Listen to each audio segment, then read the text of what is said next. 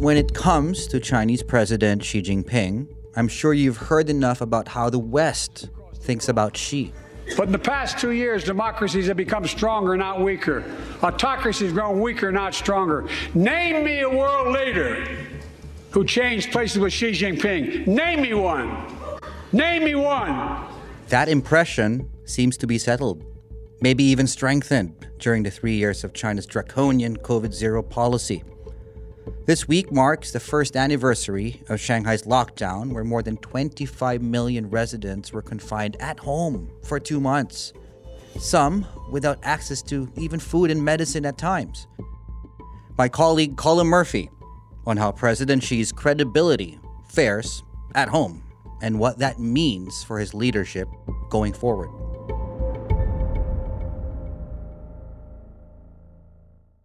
Colin, my understanding is you've been covering China for a bit more than a decade. Is that correct? Yeah, that's about right. I started off in Shanghai, basically, where I was covering automotive.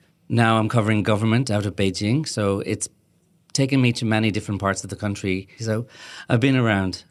So, Colin, we know it's the 1-year anniversary of Shanghai's lockdown, but we also know that China just reversed the COVID-0 policy this January. Things seem to be bouncing back to, well, quote-unquote, normal. So why are we talking about Xi's credibility right now? Right. So I think the key point is that so many factors are pointing to a more powerful Xi. I mean, he's become head of his party. He's become the president of the country. But all of this is happening at a time when China has faced some of the biggest problems it has seen in decades, perhaps, chief among which is the COVID-0 policy and how that was handled. And of course, that has all of the hallmarks of Xi himself. So when that strategy sort of unravels and the government does a U-turn on that, China is starting to unravel its zero COVID policy. But instead of crowds out celebrating, this is how reopening is going in China. Closed shops, empty streets, people avoiding each other. Because for the first time... And of course, a lot of people are going to look at the person who has been proposing this policy and asking, does he have what it takes to actually run the country and take care of his people? Right. Okay. So how do people feel about Xi and his administration on the ground based on your reporting? Well, there's many different perspectives on this, obviously, depending on what part of the country, who you talk to, demographics, so on and so forth. But I would say an increasing number of people are now questioning the ability of the Chinese government to look after them, especially when it comes to the economy. Broadly speaking, the Chinese Communist Party has this so-called social contract with Chinese people, whereby the understanding, even though it's not explicit, is, okay, you give up political power to us and we'll take care of you economically. Now, in the past 3 years, specifically under COVID, not only have people's lives been put on hold, in many cases they've got worse. So that's one of the main areas where people are worried about, what's going to happen going forward. Right. And I think the protests against COVID-0 last year in Shanghai really captured how fast sentiment changed. We know it was sparked by this deadly fire in Urumqi, that's the capital of Xinjiang. A COVID lockdown had reportedly delayed the rescue service and then hampered the victims' efforts to flee. After that, people in Shanghai just gathered to mourn the victims. But it quickly turned into something else. Can you just quickly describe the scenes from those protests? Right. So on that evening, protesters gathered in Urumqi Road in Shanghai, and it quickly evolved into a protest where at first people were asking for the leader to apologize.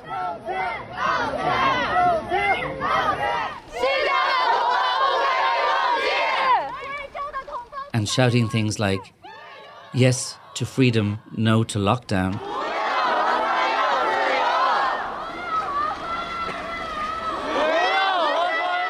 But that very quickly turned into something more. Soon they were calling out things like "down with Xi Jinping."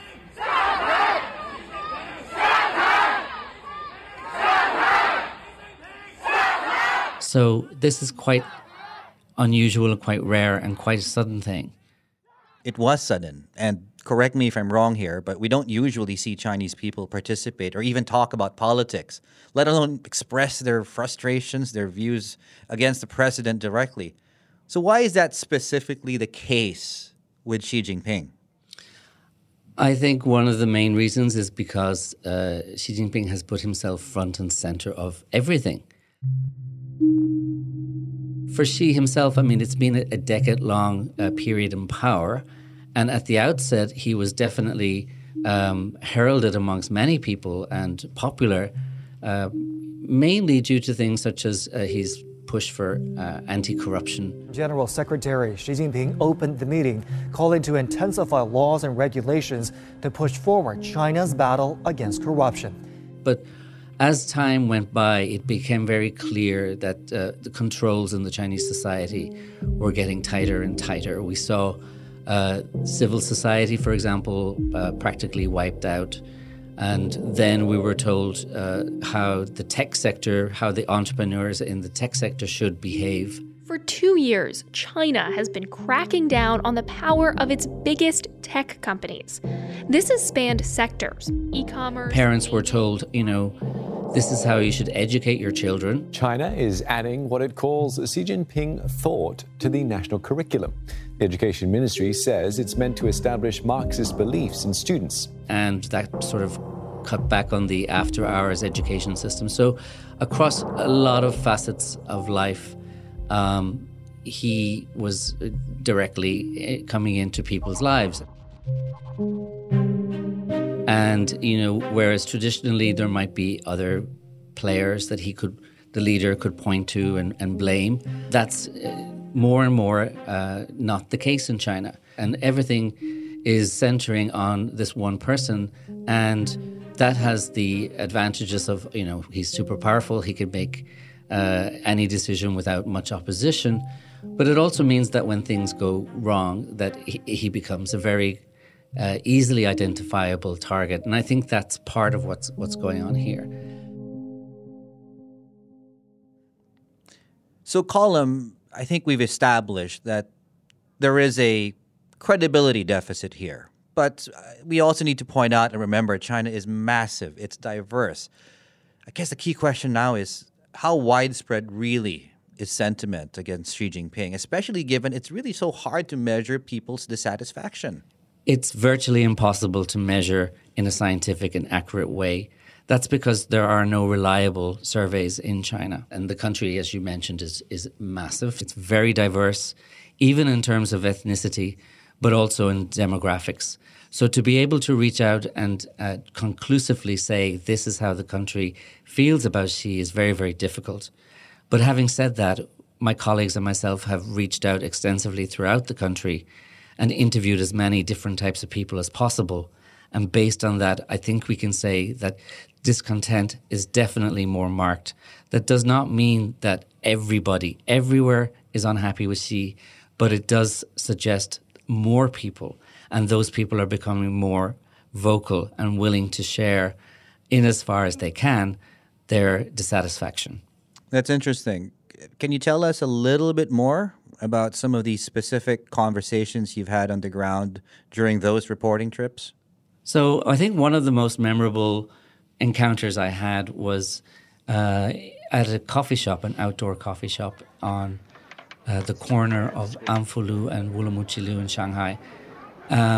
These particular names are important because that's basically the location where we had the outbreak of protests in November. So I met somebody there, one of my sources, and we were chatting, and she explained to me that basically the whole way she looked at the role of government and the performance of the Chinese government had shifted considerably during the past year. By the way, we treated her voice to protect her identity. Yeah, I think I think first of all, I never really like followed what's like the government is doing because you kind of feel like things are under control. In particular, she was saying that, in the past, the government was almost invisible, that she didn't really have to worry about them. They were there behind the scenes, working away, creating policies, making life better for everybody, including her. But then with the lockdown, she saw the horrors of the actual day-to-day ruling and decisions made by government on all levels. And that basically shocked her. She said she had now seen the inner workings of the government and she doesn't know if she could ever really trust them again. And are they really as capable as they had led people to believe in the past? I feel like maybe they're not so... They don't know what they're doing. Maybe like things are not so like planned out and calculated after all. Yeah, that's my feeling. Okay. Wow. So we know there's frustration. We know there are a lot of questions that are being raised, and some of these frustrations are simmering and boiling. There's still protests across the country, even after the government, of course, walked away from COVID-0. Well, what do we make of all of this? What do we take away from this? I think a takeaway in the short term is that, the brain drain is a real thing for China. The brightest and the best are leaving, whether they be expatriates, but also Chinese, of course, who want to make their lives elsewhere. Longer term, I don't think it means that she is completely off the hook. Just because this COVID-0 situation has passed does not mean that there will not be political consequences for the actions going forward. And I do think people will be looking at him, including his own political party. But the amount of power that he's managed to concentrate in his hands at this moment means that it's unlikely that he will come under direct threat in the foreseeable future. Another consequence could be if this dissatisfaction is not addressed, then where can it find an outlet? Increasingly, the outlets that people have to express their dissatisfaction are becoming less and less. So, for example, media has been censored more and more. Civil society has been all but eliminated. So where do people go when they have troubles going forward? One possibility, and it's a frightening one, could be a rise in nationalism. Could this be the way we see frustration being vented going forward as more people look at foreign countries, among them the US, as a target for their angst and their anger?